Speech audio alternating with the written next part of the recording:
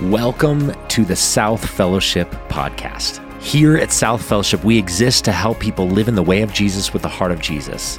And wherever you're listening from today, we hope you're encouraged by this week's message. So that's a somewhat old video of my kids that I put together just because it's got this poignant question, right? Like, what do you want to be? Like, what's the future hold for you? She's wrestling already. And the fun part is now we get to go back and wrestle. We spoke about this the other day and I said, well, does that still work? And she's like, no, I don't know. I want to be famous anymore. That seems like really hard work. And our lives, maybe I spent asking this question, maybe what do we want to be? Maybe just simply, what do I want?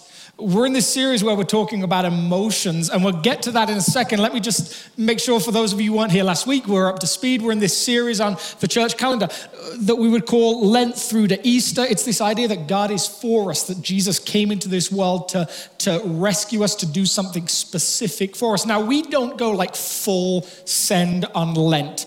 We sang a song with 1,000 hallelujahs in it, so let me just say we protect you from some of that. I've got some friends who pastor a church down the road, and I was chatting to them the other day, and they said, we fast the word hallelujah for like the season of Lent. I'm like, well, we're just going to take all your hallelujahs and we'll use all of them because we're going to sing 1,000 hallelujahs. And now when I do that, usually Aaron takes that as this moment where he's now going to put together this really melancholy, feely set next week. And just to warn you, that's probably coming. Lent is the season where we generally think more about the more difficult things. And that's helpful for me because I tend to be upbeat almost all the time. And so for me, just being me, you wouldn't get much of that. This calendar sort of protects you from that. And we make this movement through Easter, this celebration of resurrection on Resurrection Sunday, all the way through to Pentecost, where we celebrate the idea that if you are a follower of Jesus, the promise is that God's Spirit dwells within you, that this is a new thing and you get to partner with him in the world around you. And so we picked this season to talk about some emotions. And emotions, anytime you start to unpack them, this could be a hard conversation. Some of us would say, I don't want to do that. Some of you have already said to me, if I did that, my wife wouldn't know me anymore. It's probably not a good idea to open that Pandora's box sort of 30, 40 years into a marriage. But the truth is, like, we tend to go one of two ways. We tend to either just not talk about them at all, or maybe we talk about them a little bit too much. One of the things that helped me understand this a little bit was the idea of family road trips, and I picked the great Bluey cartoon. There's a lot of cartoon in here today. I don't have a reason for that. Some of you could probably find a reason, but you think about going on a road trip with your kids. It's chaos, it's noisy, there's some fun to it. The truth is, when you go on that kind of trip, there's two things you can't do.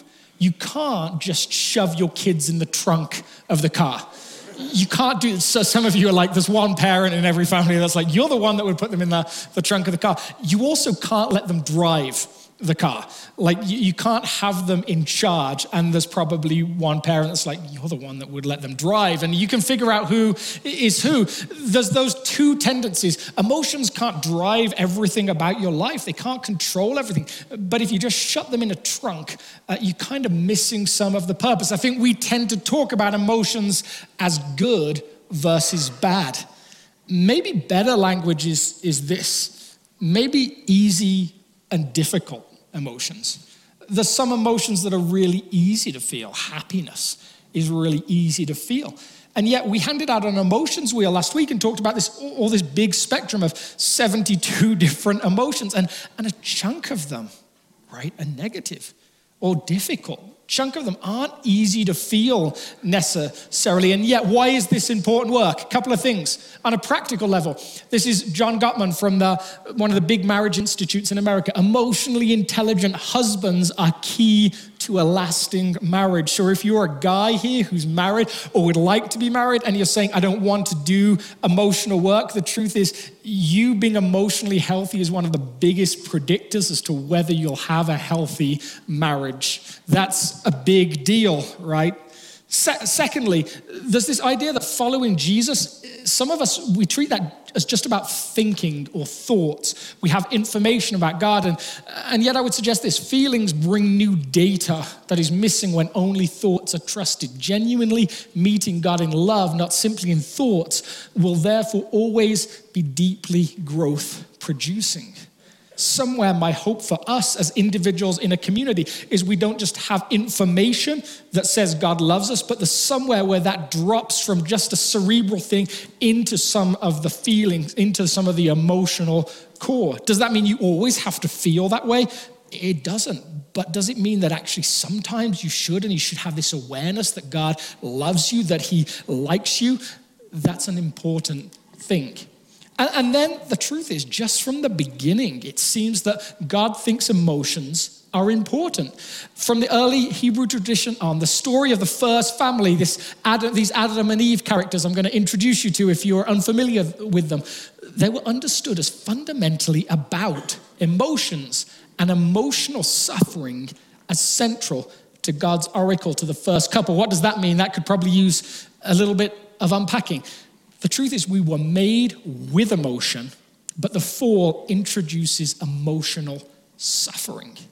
From the beginning, there is emotion in this Genesis story that we'll unpack. God creates, and he is happy in his creation. He says it is good. He enjoys it. There is emotion there. It seems that for the first couple, there is emotional tranquility for the most part to start with. There are good emotions, and yet this fall creates this idea of emotional suffering. Everything changes in that moment. So for this emotion today, we're going to track back to this story. This, not the first story of the first human couple, maybe the second story, the first different story. We're told quite simply, God makes Adam and Eve. Now, some of you in the room would say, I'm very much an evolutionist. We're just going to leave you with that for a second. Some of you would say, I'm very much a six-day creationalist. And some of you would say, I don't know what either of those two things are, and that's fine as well. We're just going to start with the story as we're given it within the text. And we're told in Genesis chapter 3, if you have a text, that this is what happened. Now the serpent, again, no information about who the serpent is, no information about where he came from,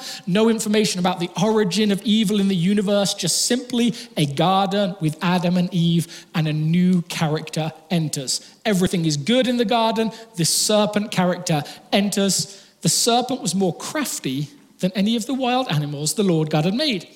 He said to the woman, did God really say you must not eat from any tree in the garden?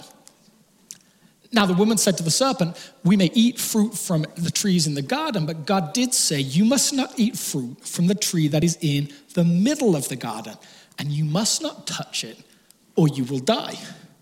You will not certainly die, the serpent said to the woman, for God knows that when you eat from it, your eyes will be opened, and you will be like God, knowing good and evil. When the woman saw the fruit of the tree was good for food and pleasing to the eye and also desirable for gaining wisdom, she took some and ate it. She also gave some to her husband who was with her, and he ate it. This is the story we are presented with in Genesis chapter 3. A man and a woman occupy this garden. It is good. This character comes in who convinces them to make a decision that will lead to a story that is not good. What happens? My question would be this: what emotion is here? What causes them to make this decision? Yes, the answer might be, like we know maybe our Bible history, maybe it's just our word is temptation, but what emotion caused that temptation?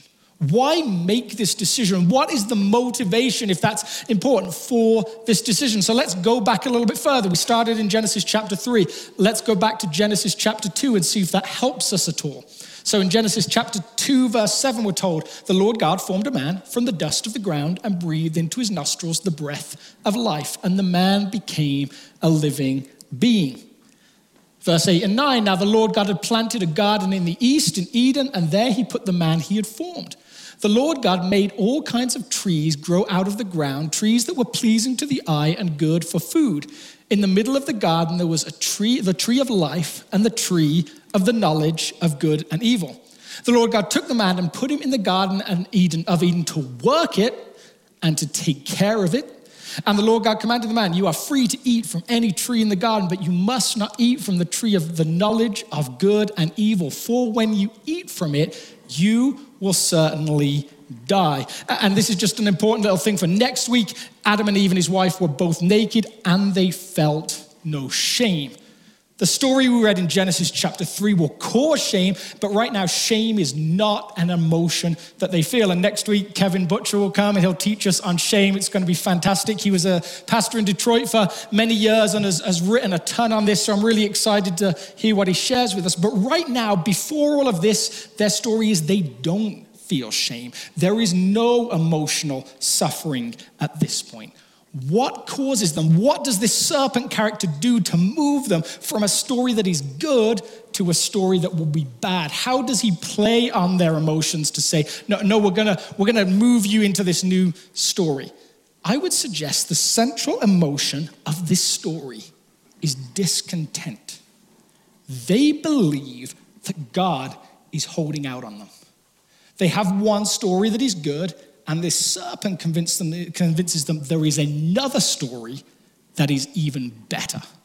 If you make this decision, if you do this thing, the new story will be even better than the current story. And the interesting part perhaps is this. It says that they will die, and yet when they do it, they don't die. Initially, it seems that the serpent is the one that has told the truth. He said that you won't die, and they don't.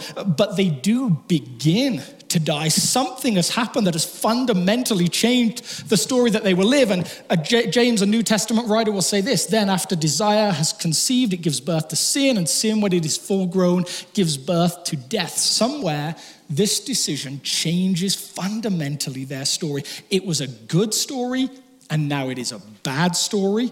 It was a story with no shame, and it's now a story with shame.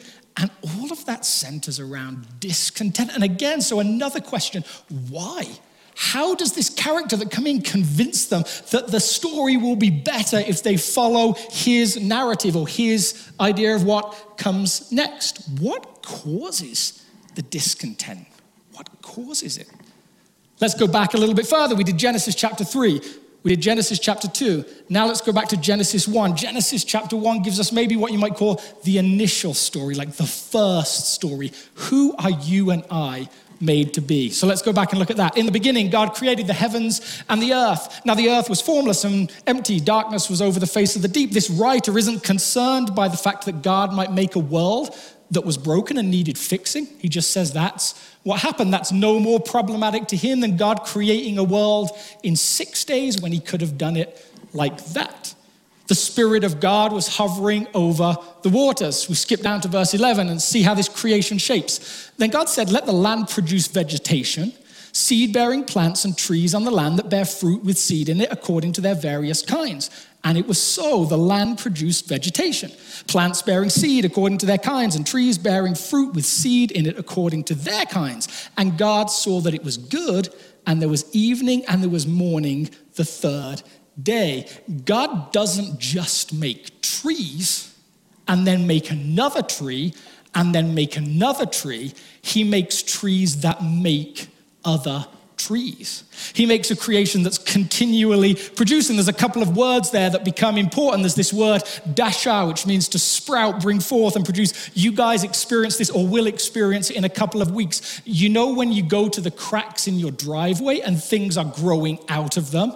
That isn't because you planted something there, unless you're doing gardening completely wrong. There is some life in creation that just springs out and continues to produce. This word zera, seed or offspring, trees that produce other trees through their seeds. It's almost the same language as children. This creation that God makes is vibrant and continuing and growing. It doesn't just stay as it is. Maybe some of you guys that have been in church for a long time, if you've heard words like Eden is perfect, the answer is, well, yes, depending on what you mean by perfect. If by perfect you mean it was this place that was just supposed to stay exactly as it was forever and ever, then no. Genesis, this writer does not understand that kind of perfect. He understands a kind of perfect that is growing and expanding. It's perfect in its intent or its origin, but it doesn't just stay there static and like it was for all time. It has this purpose laced into it. There is dasha, there is zera, there are these words that are expanding and they are growing, and all this is important because now you and I get introduced into the story, at least in terms of our forefathers or our first couple. Then God said, let the land produce vegetation, and it was so. God speaks and it happens. He is creative and he puts creativity into his creation. Then God said, let us make mankind in our image, in our likeness, so they may rule over the fish in the sea and the birds in the sky, over the livestock and all the wild animals, and over all the creatures that move along the ground. So the word here that's important is this word selem, which is just simply meaning to resemble something, not physically. We don't physically resemble this creator, but somewhere we are like him. Somewhere in our creativity, in our way of doing things, we operate like he does. And doesn't that speak to some of the difference that you see between us and other parts of creation? A bird doesn't wake up one morning and say, do you know, I'm just a little unhappy with how my curtains match my bed sheets and how that blends with the carpet and all of those different things. So I think I'll just redecorate the whole thing. To a bird, a nest is functional. It has a purpose. To us, it's a way of endless creativity, of creating new options, of bringing out color palettes that ladies understand and guys don't. We'll get to that another week because that's an important way of thinking about emotion. Then God said, let us make mankind in our image, in our likeness, so they may rule over the fish in the sea and the birds in the sky, over the livestock and all the wild animals, over all the creatures that move along the ground, so they may rule. Now, rulership is added into this. And then be fruitful and increase in number, fill the earth and subdue it.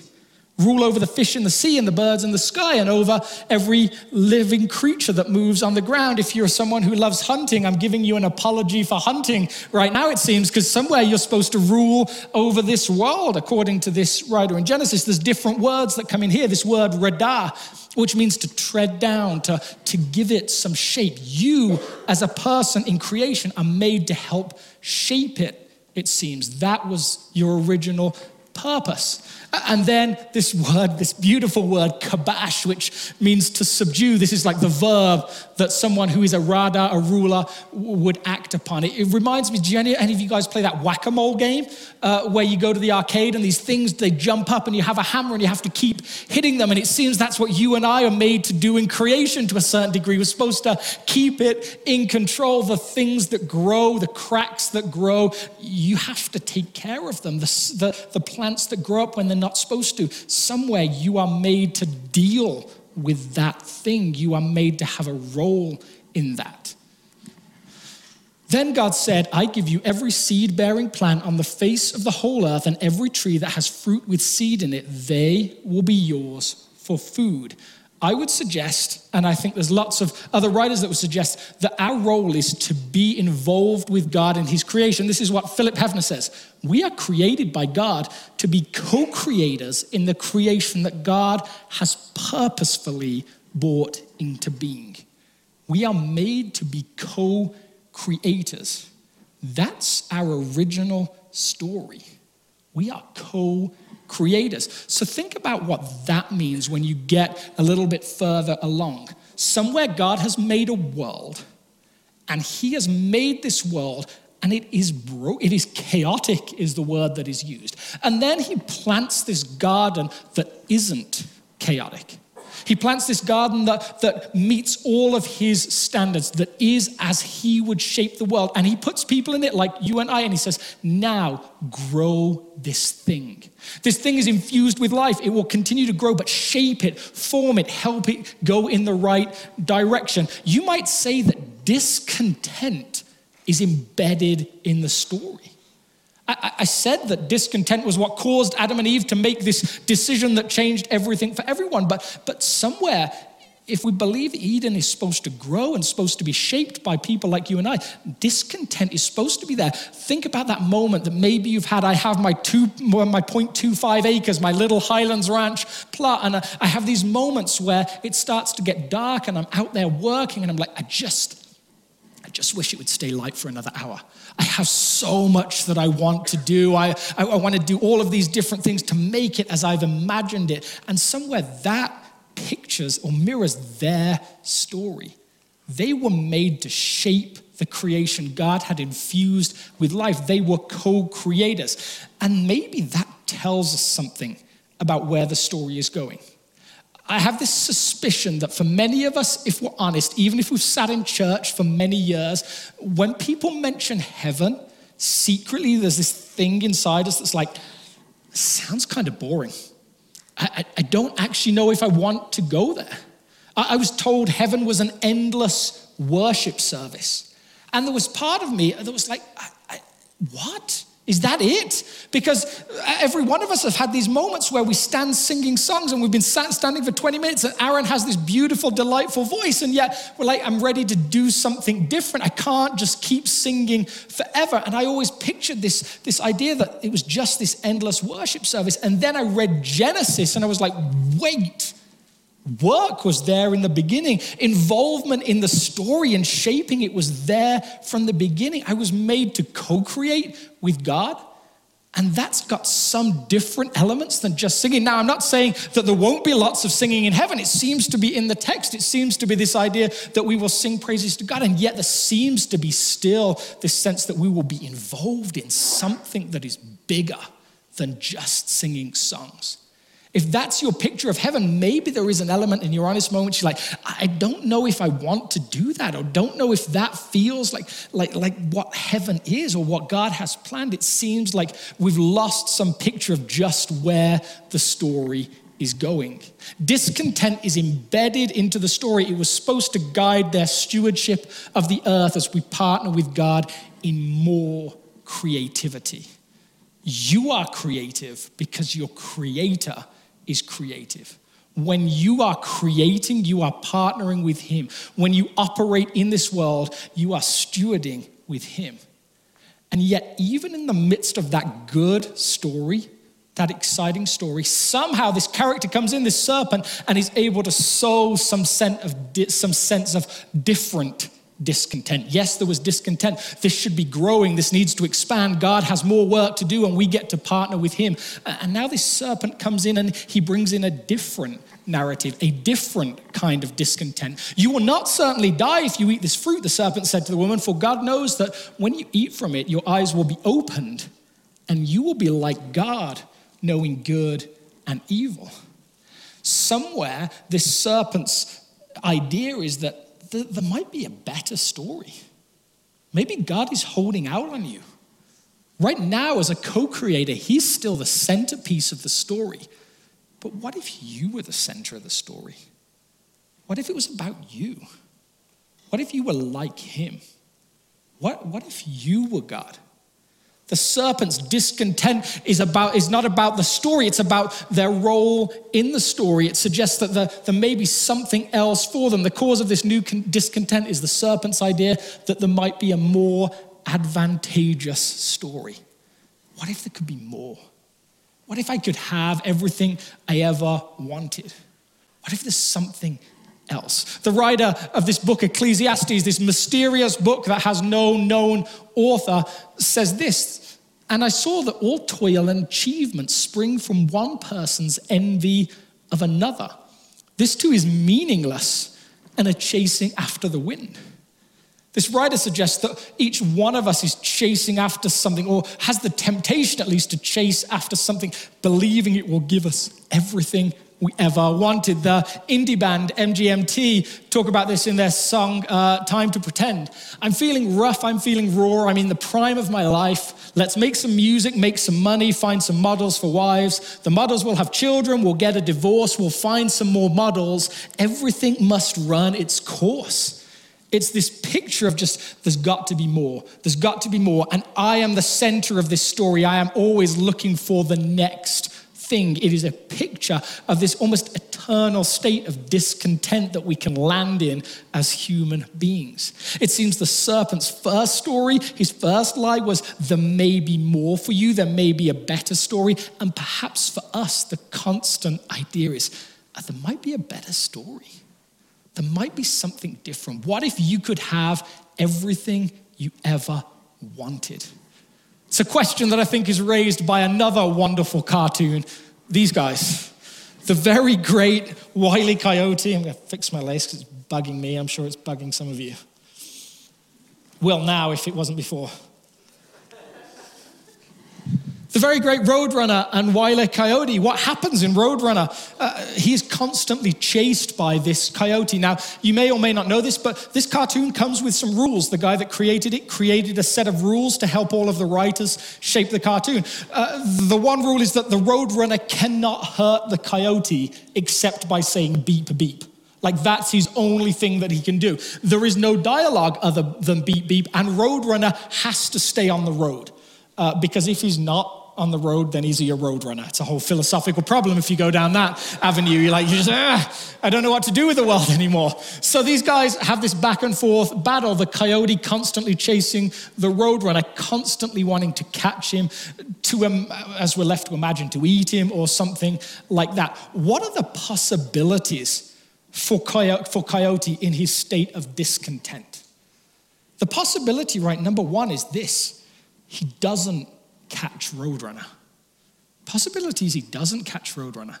Never gets the thing he believes is going to make his life what he wants it to be. It's going to give him everything he wants, and he doesn't get it, so he just keeps going and going and going until he possibly forgets why he even began. The writer George Santayana said this: fanaticism consists in redoubling your efforts even when you've forgotten your aim, and you're sometimes left wondering, is that where Coyote is? He's believed he wants Roadrunner for so long, he just keeps on going. What if he never catches him? Well, then he's never fulfilled, he's never happy. But there's an equally pressing problem. What if he does catch him? What if he does catch Roadrunner? Where does the story go then? Because he's believed that catching this bird will give him everything he wants, and then he does. What happens next? Fortunately, because of how much content there is in the world, we don't even have to wonder about this. The very brilliant people at Family Guy actually created a scenario where Wile E. catches Roadrunner. He does the thing where he has a rock, a boulder set up to land on the road, and Roadrunner runs through, and this time he pulls the cord, and instead of Roadrunner sneaking through and the boulder somehow in some weird way landing on Wile E. Coyote, it hits Roadrunner. He squashed that pesky bird. He takes him home back to the female version of Wile E. Coyote, and they sit together and they eat Roadrunner, and he's got everything he ever wanted. It's like joy, like they celebrate, they have a big party, and he's so happy. And then someone asks him a question. They say, what are you going to do now? And he looks at the camera and he's like, I don't know. I didn't really go to school, to be honest. Like I've been chasing this bird as long as I can remember. I don't have another purpose. There's nothing else I'm interested in. This has consumed night and day for me. I've constantly gone back after this bird. Even when disaster has fallen, even when cliffs have mysteriously disappeared from under my feet, even when boulders that are supposed to land on a bird have landed on me, I have still gone back time and time again, looking for this thing that I believe will bring me happiness. And now I've got it. And so in this episode, he ends up sitting watching daytime TV, drinking tequila. He ends up flipping burgers in Wendy's, just trying to find something that brings him life. And he ends up really depressed. He's actually just like, I don't know what to do with myself anymore. He is a picture of Ecclesiastes. What happens when you think this thing will bring you what you want and it doesn't? He's a picture of Genesis. What happens when you think this thing will give you what you want and it doesn't? It's the oldest trick in the book. And if we're honest, it's one we fall for time and time again. We'll get onto more difficult emotions like anger and shame and fear. But the truth is, for so many of us, this is where we live a chunk of our time. Discontent. If only I could have this thing. Where does discontent take you? Where does that Roadrunner scenario take you? It seems that somewhere we go a couple of different ways. The writer of Ecclesiastes goes on to say, fools fold their hands and ruin themselves. That doesn't seem, in his mind, just doing nothing isn't the answer. Better one handful with tranquility than two handfuls with toil and chasing after the wind. His recommendation is this one handful. It is this picture of learning to be content. It's language that Paul, the New Testament writer, will use when he says, I've learned to be content in everything. But much of the time, don't we land in that second part? Two handfuls with toil and chasing after the wind. I think the guys that wrote that song, MGMT, they would get that two hands chasing after the wind. They would get, I'm always looking for something else. And we see this in our language about so many different things. We see this in our language about money. You may have heard the line, what's a rich person's favorite million? And the answer is the next one. It's the next one. It's the one that I don't have yet. The oligarch, or the octogenarian from The Simpsons, Mr. Burns, he has millions and millions of dollars in one episode. I told you there was a lot of cartoon today. I have no explanation for it whatsoever. It's simply chance. But there's this moment where Homer Simpson says to him, Mr. Burns, you're so rich, the richest person I know, way richer than anybody else. And Mr. Burns looks at him and says so poignantly, yep, it's true. I am rich. But I'd give it all up for a little more. I'd give it all up for a little more, like I'd surrender it, so long as more comes back the other way. We see that with wealth. And the truth is, I said a rich person's favorite million, but that wealth question isn't about rich versus poor. That's every single one of us. If I just had this, I would be content. That would be enough. And yet, just like Wile E. Coyote, we get the thing and there's another thing. How about in relationships? Now, we have at South, I love the fact we have people from all sorts of different backgrounds. And so people have been through loads of different relational struggles. And I don't want anyone to feel guilty about a past relationship, but think about into the future. One of the things that people say causes people to have affairs is this. They have a partner, a spouse with 90% of what they long for in a relationship. And then they meet somebody else. And that person has the 10% that the other person doesn't have. It's not that they have everything. It's not that it's just the complete person, but that 10% is so intriguing. And the question becomes, well, what if I was with that person? Wouldn't that give me everything that I wanted? No one stops to question whether just having 10% or even 25% will really be satisfactory. But just like chasing Roadrunner, there is the idea that, if only that was the case, if only that was the scenario, if only that was the story. And again, behind it, whether it's money, it's sex or power, the suspicion is, I think God, the universe, whoever, I think they're holding out on me. There's a better story for me. If only I could have that next thing. Interestingly, Jesus asks this super poignant question to two of his future disciples that I think maybe helps us navigate some of this a little bit.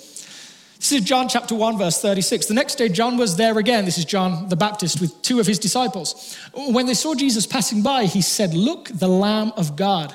When the two disciples heard him say this, they followed Jesus. Turning around, Jesus saw them following and asked, "What do you want? What do you want?" On the surface, maybe the question is just simply like, what do you want? Do you want to follow me or something like that? But thinking about that question, like in all different circumstances, it just can get very profound. Taps back into me asking my daughter at 5 years old, what do you want to be? And her starting to create this potential future for herself. And I would suggest that for you and I, when we land in those moments of discontent, when we land in those moments where we're like, I believe there might be a better story. I believe that someone is holding out on me. Maybe the question we get to ask ourselves is the same question that Jesus asked his disciples. What do you want? What do you want?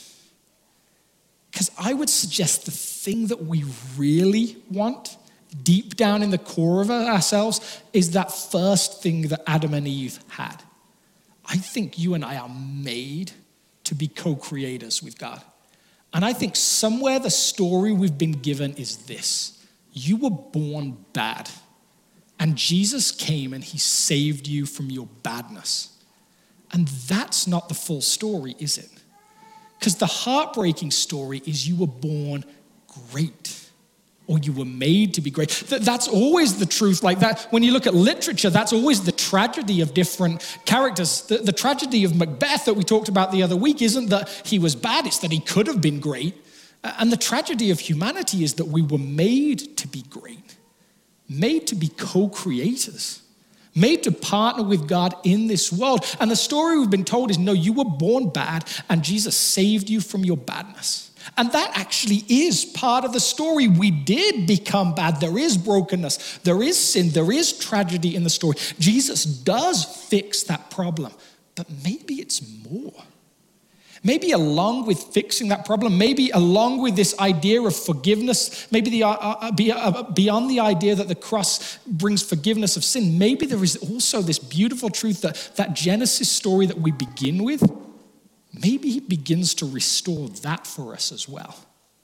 I would suggest we've been told that the Bible starts in Genesis chapter 3 and finishes somewhere around the end of the gospel narratives. And yet the truth is the full thing starts in Genesis 1, made to be co-creators, fallen, broken, yes, but now restored by this incredible Jesus of whom Paul says this, for God was pleased to have all of his fullness dwell in him and through him to reconcile to himself all things, whether things on earth or things in heaven, by making peace through his blood shed on the cross. We come to this table today and we celebrate the idea of death and resurrection. We recognize that Jesus gave his body and his blood. But the truth is, the big picture of this is that it isn't just about forgiveness of sins. This is about God not giving up on this world, reconciling it, restoring it, bringing about this old story and creating it as a new story. That's the full picture of everything that we're seeing happening. And maybe when they ask the question, what do you want? Maybe the answer is, I long because it's in my nature to be a co-creator.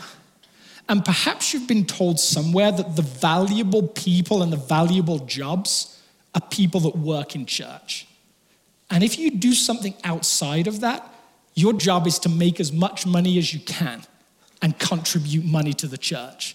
And that's your function. And yet when you think about this Genesis picture, it feels like there's almost nothing that you can't do and partner well with God in it and bring life to this creation. It seems like in this story, it is so much less about what you do and so much more about how you do it. It seems there are so many things that you could partner with God in as a co-creator and bring stewardship and life to this world. That seems to be our story. And it brings us back to that question, what do I want? What do I want? When discontent starts to circle, when the Roadrunner coyote scenario starts to sort of raise itself in your mind, when you start to ask yourself questions about, is there a better story? Some questions we can ask ourselves might be these. What do I want? What do I want for those around me? Where do I experience discontent? What need or suspicion is behind that? And then this question I love. Whose story is central in my preferred future? When you imagine what this other story might look like, when you imagine where it might go, when you, like my 5-year-old at the time daughter, begin to sketch out your life plan, the question I might ask is, who stays central in that story? Because for Adam and Eve, the suggestion was, you can be the center. You can be the thing that matters. And that was never, ever our place. You were made to be a co-creator in God's great story. And when you do that, there is almost, again, nothing that you can't do well. Any business, any way that you operate in the world, any way of living can bring life to this world, whether you are staying at home with kids, homeschooling, whether you are doing something with employees and building a company. There are so many things that it seems like we can participate in well. Just let your imagination go and you can create with the God of the universe as a co-creator. And on the downside, there's almost nothing that we can't do badly if we make ourselves the center. St. Augustine, this writer from the 4th century, said this: our heart is restless until it rests in you. I wish he'd continued that just a little bit, because I feel like this is what I would have said. Our heart is restless until it rests in you and your story. God has made himself almost inseparable from his great story. He has created this world, and he has incredibly entered into the story himself as a character within it. In the midst of a world that became broken, he says, I am not giving up on this thing. How easy to say, I'm just going to create something new. But how much more life-giving to say, I'm going to take the thing that was broken and I will reconcile all things. You were made to be a co-creator with the God of the universe. And the incredible message of Jesus is you still can. You still can. So when we come to this table, we come with a few different things in mind. We come remembering that Jesus invited us to do it in remembrance of him. He invited us to come and take bread and remember his body broken for us. He invited us to take wine, grape juice, and remember his blood shed for the sins of the world. He also invited us to repeatedly re-enter his great story, to come and remind ourselves that this is about the reconciliation of all things, and that is a great story to be a part of. If God is working in your life through this ministry, join us in reaching others by partnering with us. You can give online at southfellowship.org/give or on the South Fellowship Church app.